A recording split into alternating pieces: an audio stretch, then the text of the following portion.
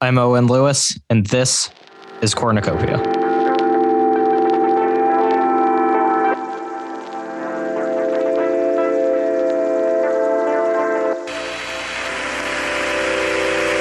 It's one small step for man,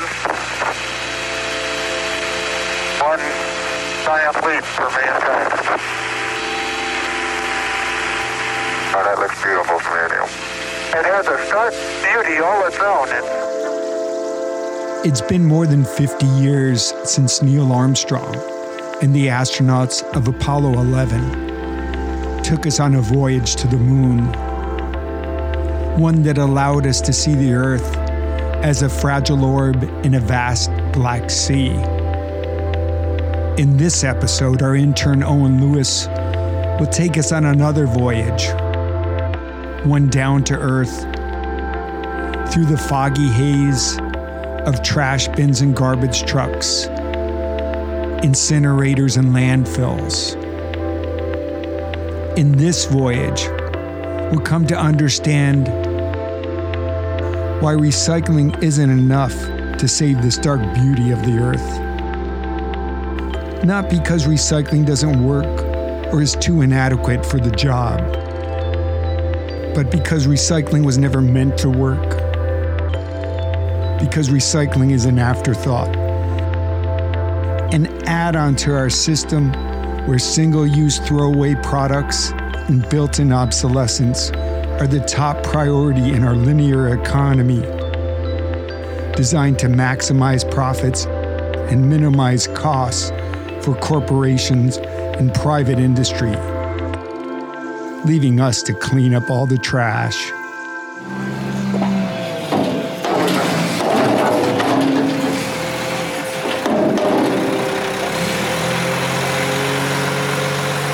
This is Cornucopia.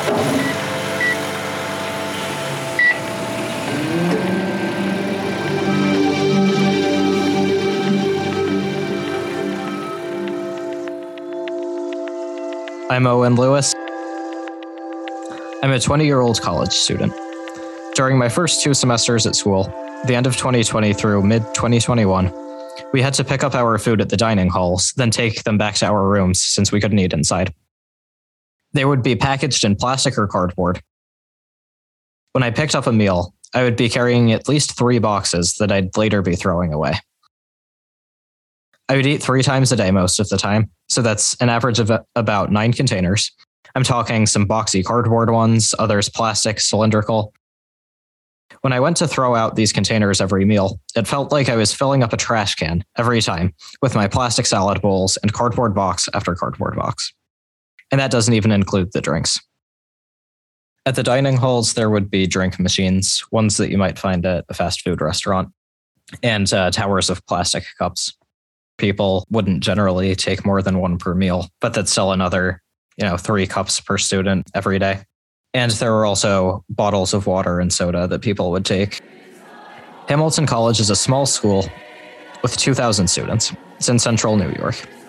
Each day when the dining halls were closed due to the pandemic, we're throwing out about 18,000 containers a day. 18,000 containers a day to feed just 2,000 students. Imagine the volume. You could fill a room every single day, and not a small one either.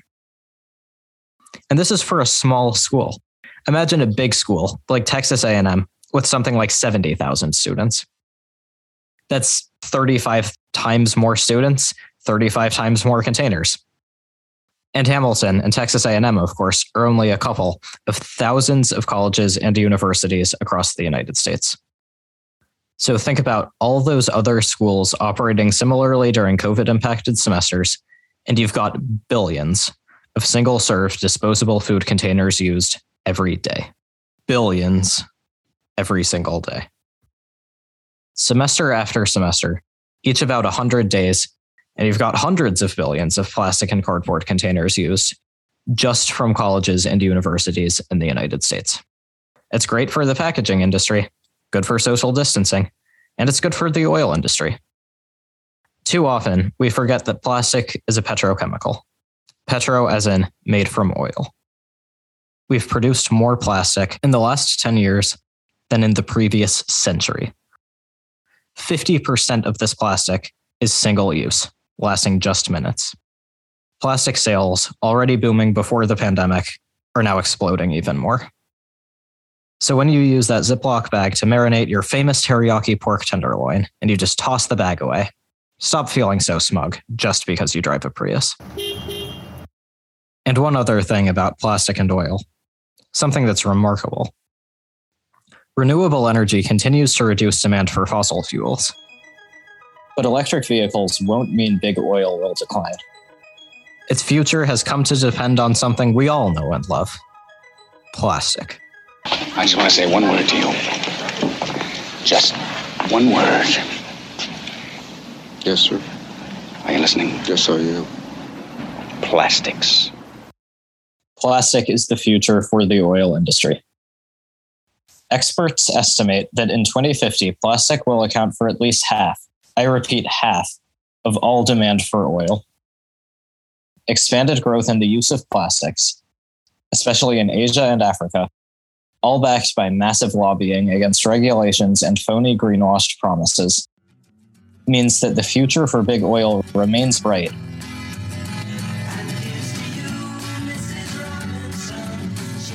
You're listening to Cornucopia, the cult, culture, and business of food. Follow us wherever you listen. Our website is cornucopiashow.com. Our Twitter is @CornUCopIA And our mood is cranky. When I was at school, I took care to recycle the recyclable containers. And I even picked up trash I saw on the ground sometimes when I was outside walking. I'm confident I did more than the average person at school. But consider the numbers we've just run through, and this seems laughably futile. Don't get me wrong, I'm not discouraging recycling. I think everyone should do it. But what's the impact? What's the impact of recycling one thing correctly when billions of containers are going around every day? Only 12% of the 60 billion plastic bottles used in the US each year are recycled. 12%. That is less than 1 out of 8. The 88% that don't get recycled head to landfills. They get incinerated. Or they become part of the 8 million tons. 8 million tons of plastic added to the oceans every single year. If you're drinking out of a plastic bottle right now, you might want to check out episode 30, The History of Bottled Water. It might make you think twice the next time you buy a plastic bottle. Think about buying a refillable one instead. This past semester, I ran cross country, and there were times when I had just finished a race or a hard run, and a plastic water bottle was the nearest water source. So there were times when I would go for those. I'm not perfect, and I'm not trying to tell you to be perfect, but when I have another option to drink from a non-disposable water bottle, I'll do that, and I think that's a pretty good rule of thumb to follow. Reduce, reuse, and of course, recycle too. But as we'll talk about later in this episode, the idea that individual consumers, that means you and me, and even cities and counties, can solve the problem of waste fails to place the burden of responsibility where it really belongs. Those manufacturing, retailing, and making billions from all those single-use bottles, plastic containers, obsolete electronics, and all those other goods that are made with nothing but profit margins in mind. Garbage means profit. If we wonder why recycling isn't working, wake up and smell the corporate influence peddling machine.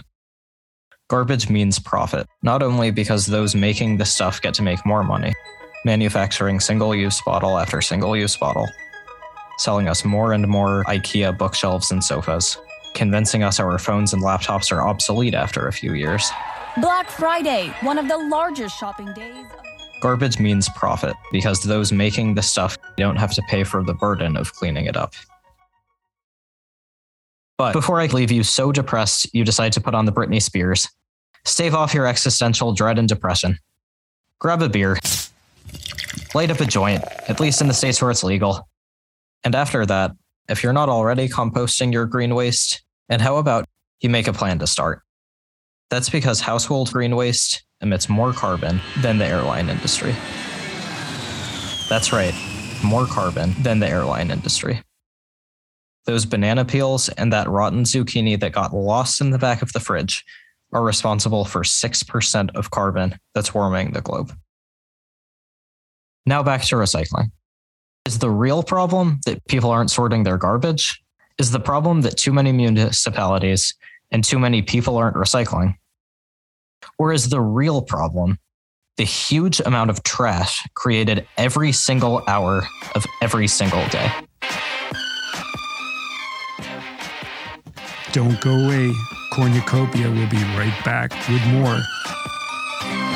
Baby, can't you stay? I'm calling. A guy like you should... Don't forget to check out our archives. Most are timeless. Well, classics, really. Well, not really, but as informative today as they were when they first posted. Check out our pilot episode, The History of the Supermarket. And we bet you'll agree. You'd better stop your running around, straighten up and start moving on. But who's gonna take your garbage out when I've packed my bags and gone? Now, before we can fully understand trash and recycling, let's turn back the clock and take a look at World War II and post-war America. Although the country was slowly emerging from the Depression, when unemployment peaked at 25%, even in 1939, unemployment was still enormous at 14.6%. 1 of 7 Americans were out of a job. December 7th, 1941. Yet thanks to the industrial war machine manufacturing planes, ships, guns, jeeps, weapons, bombs, boots, uniforms, and pretty much anything else you can think of, by 1944, unemployment was at a record low 1.2%. But the end of the war threatened the American economy. Millions of former soldiers would be looking for work at a time when American industry was losing its best customer, the Second World War. There was a real possibility that mass unemployment would return to post-war America.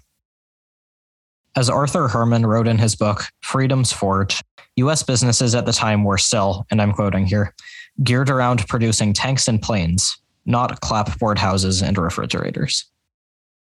But American industry did convert to civilian production, manufacturing new homes, new types of appliances, home goods, building highways and bridges, and even new types of food.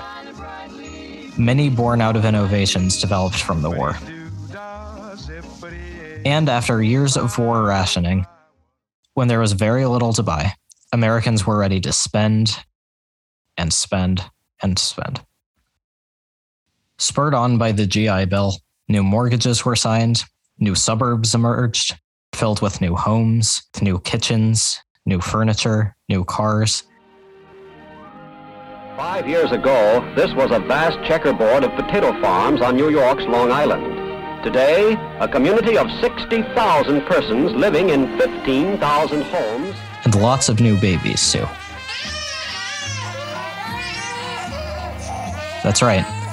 The baby boom had begun. And throughout this era, always in the background, there was a promise. A promise that we all take for granted today. But back then, it was as new as all those new cars and those new suburbs. It was as new as all those little babies. That new promise was convenience. And even though those promises to reduce the time it took to do chores and housework down to minutes a day were nothing more than classic, hurry, step right up American hucksterism, at least for those Americans benefiting from the post-war boom economy. Incomes were up, and the future looks bright, with new ways to diaper your baby, do your laundry, clean up your house, and cook dinner, too. Say, you gals think you're lucky you can get Swanson TV turkey dinners, but I say Swanson TV turkey dinners are a bigger break for husbands. Now, you take me. I can be early, I can be late, I can bring pals to dinner anytime I please, and get this, my wife never panics. She just takes Swanson TV turkey dinners from the freezing compartment of our refrigerator when I'm a little off schedule. Oh, and right you are, Jack. And that is because Mary Lou knows that she can have a swell dinner ready in just 25 minutes. Right. And talk about easy. Well, she just pops Swanson TV turkey dinners in a hot oven. You know, they're oven ready in individual heat and serve trays. Being able to cook a meal in 25 minutes was once considered convenient. Want chicken Alfredo for dinner? It's ready in 60 seconds. 2 words. Yeah. This is gonna be so good. Aww. Yeah. Shelf to table in 60 seconds. Hormel completes fast as 10 years after the end of the war, concerns about the economy were ancient history, perhaps best epitomized by a 1955 Life magazine cover story on throwaway living. The story wasn't, as you might think, a critique of disposable living, but a positive take on it. An exciting testament to the ease of a new throwaway era. Why spend valuable time cleaning plates, silverware, diapers, ashtrays, and even towels when they can just be tossed in the trash after use? Life was one of the nation's top magazines back then and was noted for its photography. The cover featured a surreal photo. A husband and wife, along with a young child, are looking up smiling, arms spread wide. The air is ripe, thick with America's bounty, as hundreds of items fly through the air. The kaleidoscope of paper plates, napkins and towels, plastic cutlery, cups, trays, and frozen foods. Activities that the magazine states would once have taken 40 hours to clean. Except, thanks to the miracle of throwaway living, no housewife, this was the 1950s after all, no housewife needed to bother because you could just use everything once and never need to clean it. Just throw all of it away.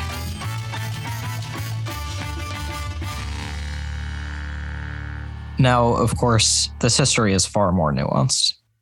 This was at a time when Americans bought milk in glass bottles that required a deposit, repaired broken toasters and radios, patched torn clothes and darned socks, made rags from old shirts and dresses, and passed furniture down from one generation to the next.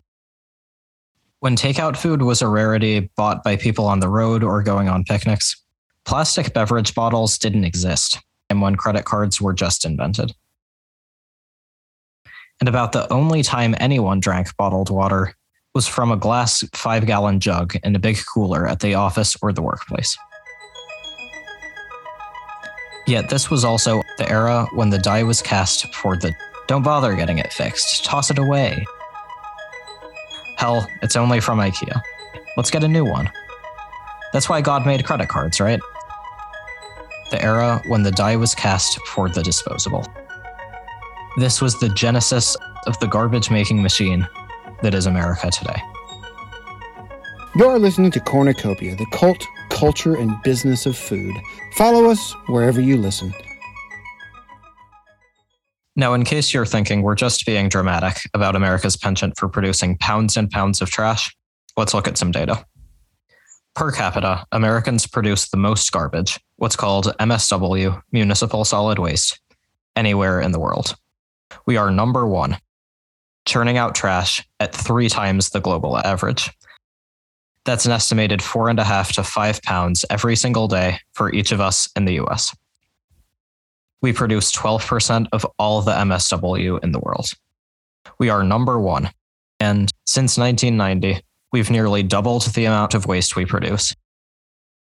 And from 2018 to 2019, the amount grew by nearly 10%.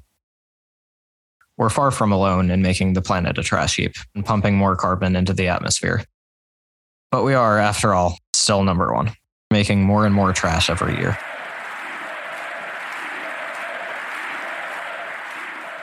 But before we get lost in the landfill, let's ask why nobody was paying attention to all this garbage in the first place.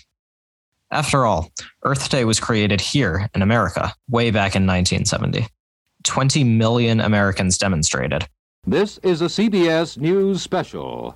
Earth Day, a question of survival. Fairmount Park in Philadelphia today, as much like a rock music festival as a teach-in on the environment. This was a time when municipal sewage was drained into rivers all across America. A factory or power plant could legally dump toxic waste into streams and rivers. They could send equally toxic clouds of smoke into the air, and there was nothing anyone could do to stop them. These things were as legal as walking your dog or visiting grandma on her birthday. Welcome, sulfur dioxide. Hello, carbon monoxide. This is what keeps the sun from shining in on Philadelphia.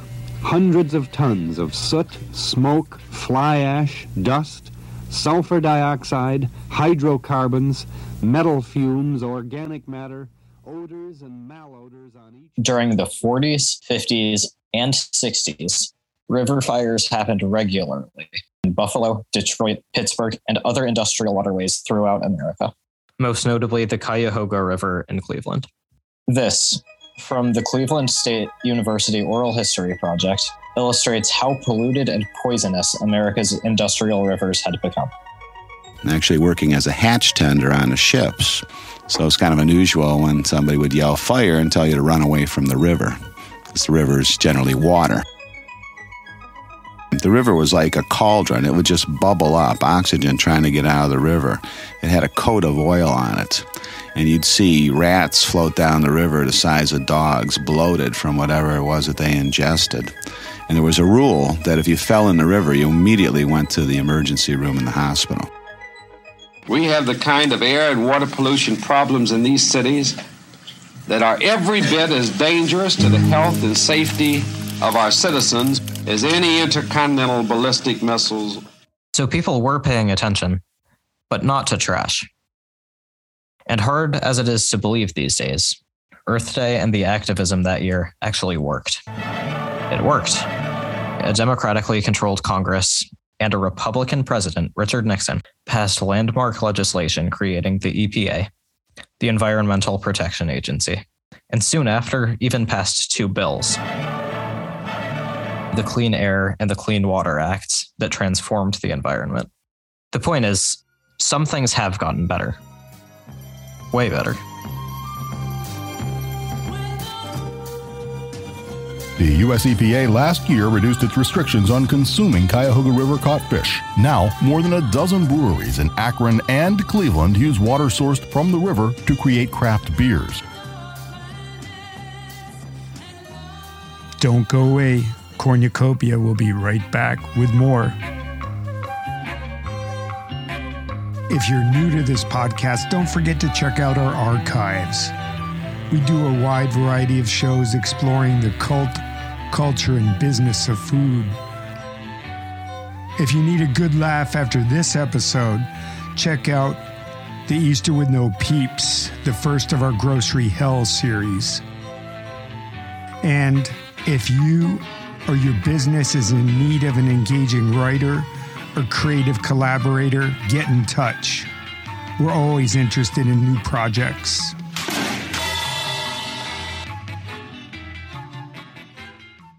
When America started paying attention to all the garbage we were making, it wasn't out of concern for the environment. It was because there was a shortage of landfills. No one we know is particularly fond of taking out the garbage. How about the prospect of not being able to get rid of it at all? Between 1982 and 1987, nearly 3,000 municipal landfills had closed, including ones in New York City. In an effort to deal with a shortage of landfills, New York City experimented with sending trash to a town in North Carolina. But because of rumors that the garbage included toxic waste, local officials in North Carolina refused to accept the trash, setting off a 6-month voyage that made headlines and, at least for a little while, made America think about trash. A garbage barge called the Mobro 4000, filled with 3,100 tons of New York City trash, spent nearly 6 months, yes, 6 months, traveling the eastern seaboard and even to Mexico, just looking for a place to unload the trash. The barge has quickly become a symbol of this country's growing problems with trash. Finally, ironically, all that trash just ended up back in New York City. It was incinerated in Brooklyn. And the 430 pounds of ash left over was sent to a landfill in nearby Long Island. This trashy barge of a soap opera had finally brought attention about what to do with all this garbage. But there is another reason why America wasn't concerned about trash back then. And no, it's not because we had not yet become a nation of shopaholics. It's not even because the things we bought cost more and that we kept them for longer. But it was because our attention was diverted somewhere else. Bit by bit, every litter bit hurts. Don't be a litter bug. Help keep America beautiful. Our attention was on litter bugs. People throwing trash out car windows, in our parks, and on our streets. Our attention was about keeping America beautiful by making sure people didn't litter. This ad and the campaign, which continues today, was created by an organization called Keep America Beautiful. According to their website, it was founded in 1953 by a group of corporate and civic leaders seeking to develop and promote a national cleanliness ethic. Now, if you believe or believed that, you're certainly not alone. Tell most people who grew up watching these ads in the 60s, 70s, and 80s that the anti-litter campaign was created by two packaging companies in response to a Vermont law banning single-use glass bottles, and they're likely to look at you in shock. But the Keep America Beautiful campaign was in fact started by two packaging companies who wanted us to throw as much shit away as we could. As noted on NPR's Throughline, the Keep America Beautiful campaign was a classic flipping of the script.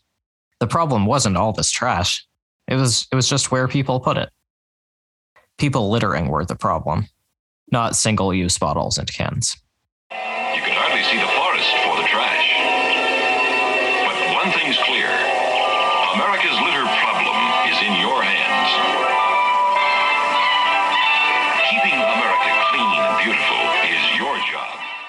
These packaging giants, the American Can Company and the Owens, Illinois Glass Company, were unsurprisingly joined by Coca-Cola, PepsiCo, and the Dixie Cup Company in this effort as well. Now, Keep America Beautiful's campaign effort to keep our attention away from the actual amount of garbage we were making in America every day had a receptive audience. Litter was a huge problem. Huge. And people felt good about keeping the country clean. What's more, it became a source of civic pride, too.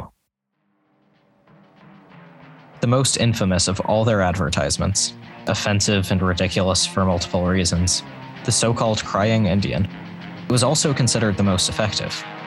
It featured a Native American canoeing past litter in the water, into an industrial canal, and eventually standing on the side of a packed highway, only to have a bag of fast food tossed out of a sedan land right onto his leather moccasins.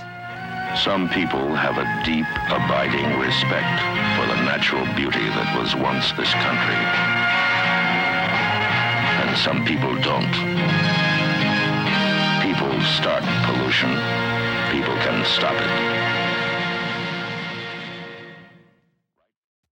Now, if you thought the Keep America Beautiful campaign was a classic misdirect, a purposeful distraction, making people ignore all the garbage we were producing, as long as our highways were free of litter, a 2020 joint investigation by NPR and PBS revealed an even bigger corporate scam. The investigation reveals that despite the fact that for decades, plastic manufacturers have publicly promoted recycling, as early as the 1970s, plastic industry executives expressed doubts about the viability of plastic recycling, which they noticed was expensive and difficult and might never be feasible. Not only did they cover up their doubts and tout recycling in order to overcome concern about plastic waste, the industry also developed the numeric references on plastic packaging that they claimed was necessary for proper recycling. The growth of plastic in packaging and products was based on the big lie that it could be recycled with relative ease.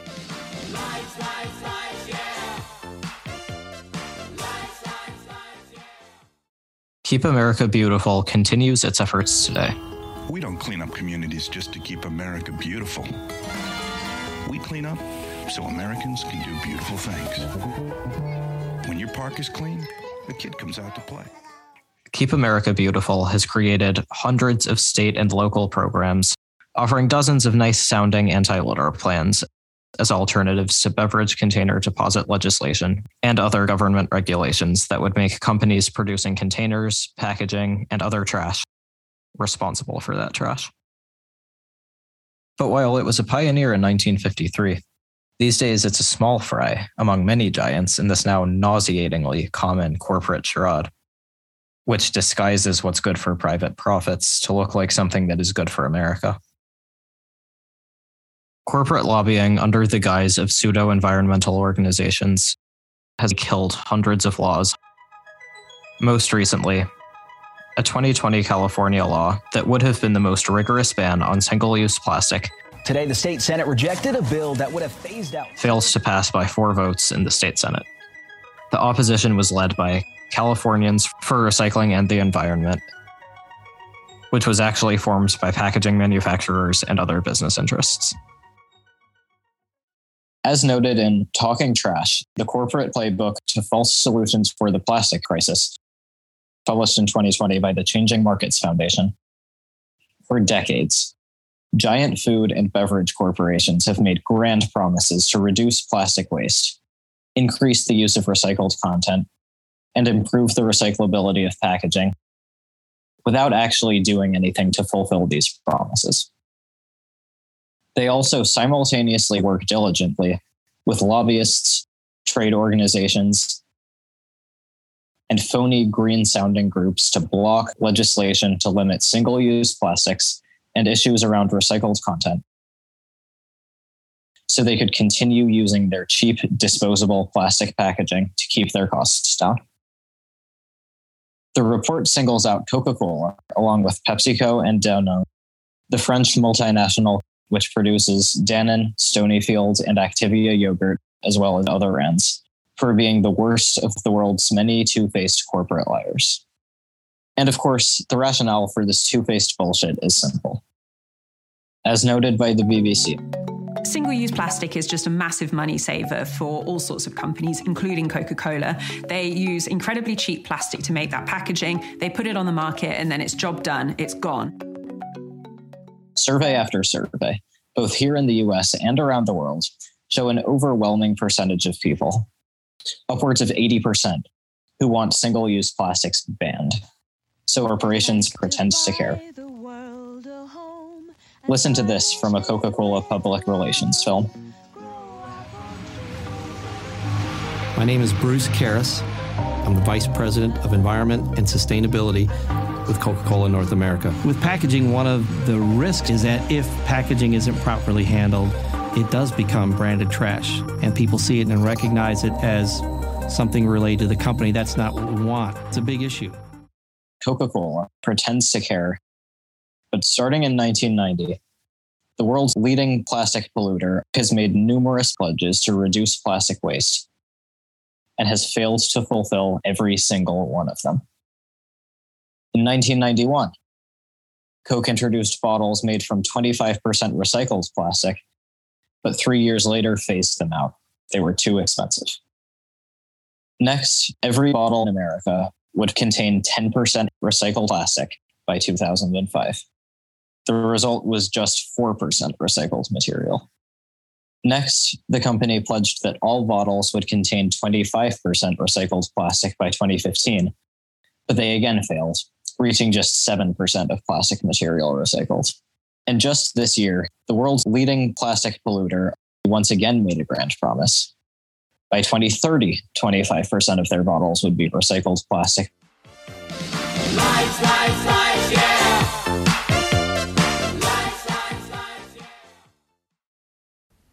You're listening to Cornucopia, the cult, culture, and business of food. Our website is cornucopiashow.com. Our Twitter is @CornUCopIA show. And our mood is cranky, with a plop dollop or soupçon of humor. She don't really like your loving, she just likes your cash. So if you don't want my sweet kind of loving, baby,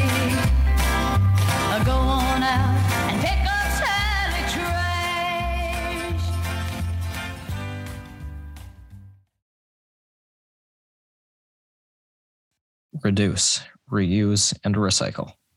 Remember that reducing waste is first in that list for a very good reason. Recycling, good as it is, still emits greenhouse gases. It's why recycling is number 3, third on this list. Given the climate crisis, we won't spend any time detailing the relative success of recycling, because that's yesterday's news.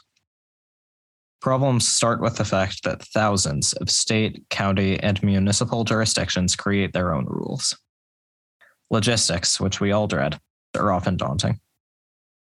Once this wasn't the case, but it was way back in World War II, when there was a nationwide campaign to collect and recycle tin, rubber, steel, paper, and other raw materials. Posters and newsreels promoted the effort, described why it was needed, and as much as you can believe it, people enjoyed doing this too. We, the people of the United States, have had a land of plenty.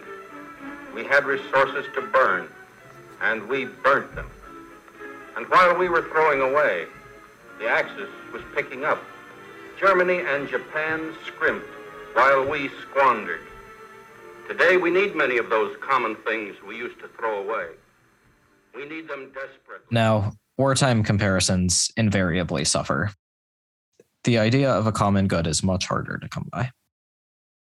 Today in the US, only 10 states have bottle bills, and for the most part, they haven't been hugely successful. But does this mean that recycling doesn't work? That's not the right question. Because as stated at the beginning of this episode, recycling was never meant to work.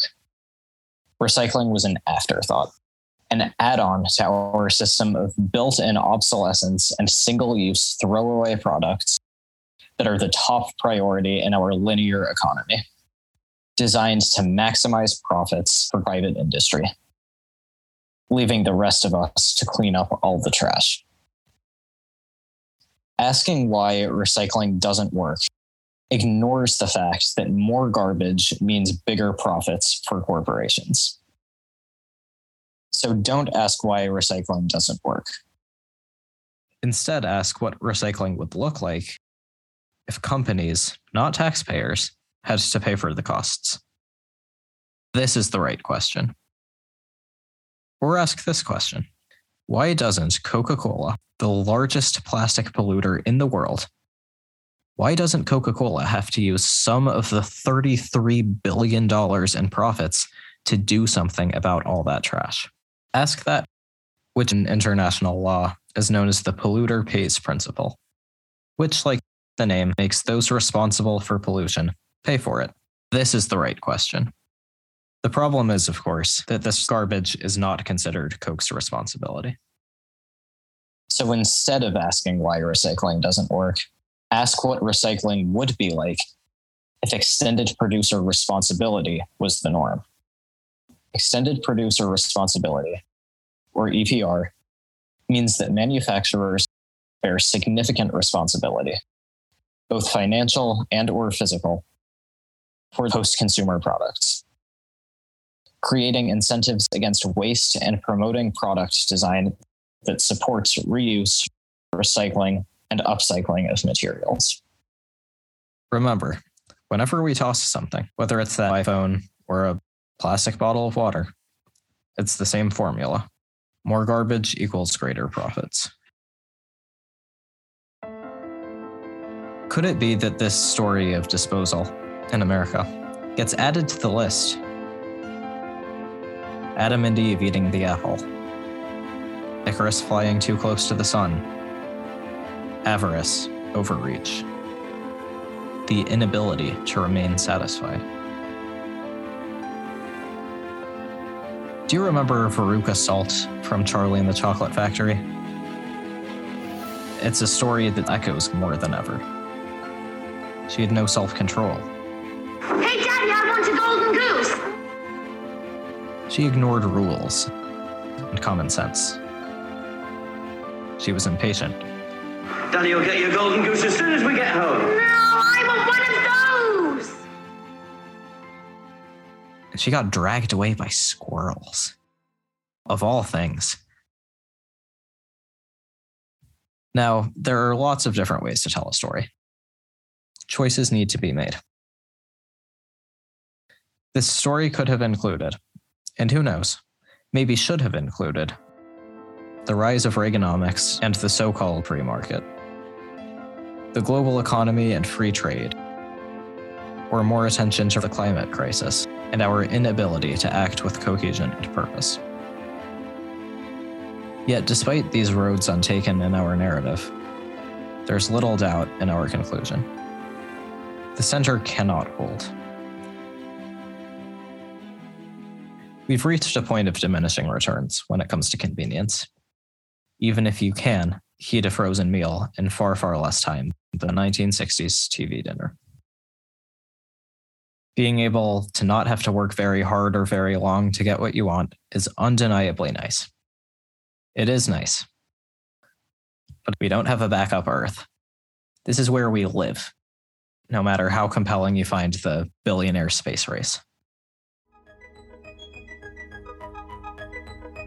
All this trash is a heaping hot pile, heating the planet, making the future less bright. The center cannot hold.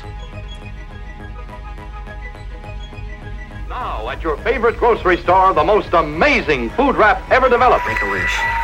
Count to 3. Saran wrap. Come with me, and you'll be in a world of pure imagination. Saran wrap cleans like magic.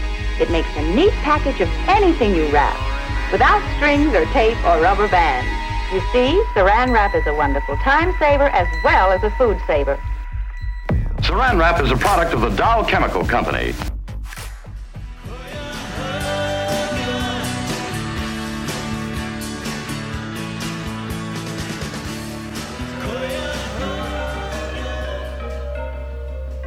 That's our show. Thanks for listening.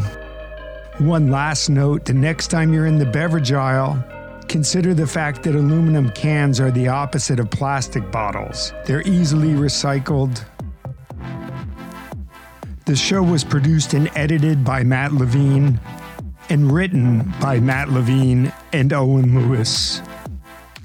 Special thanks to Owen. In addition to his great voice, he's a one-take wonder with terrific on-the-fly improvisational editing skills too.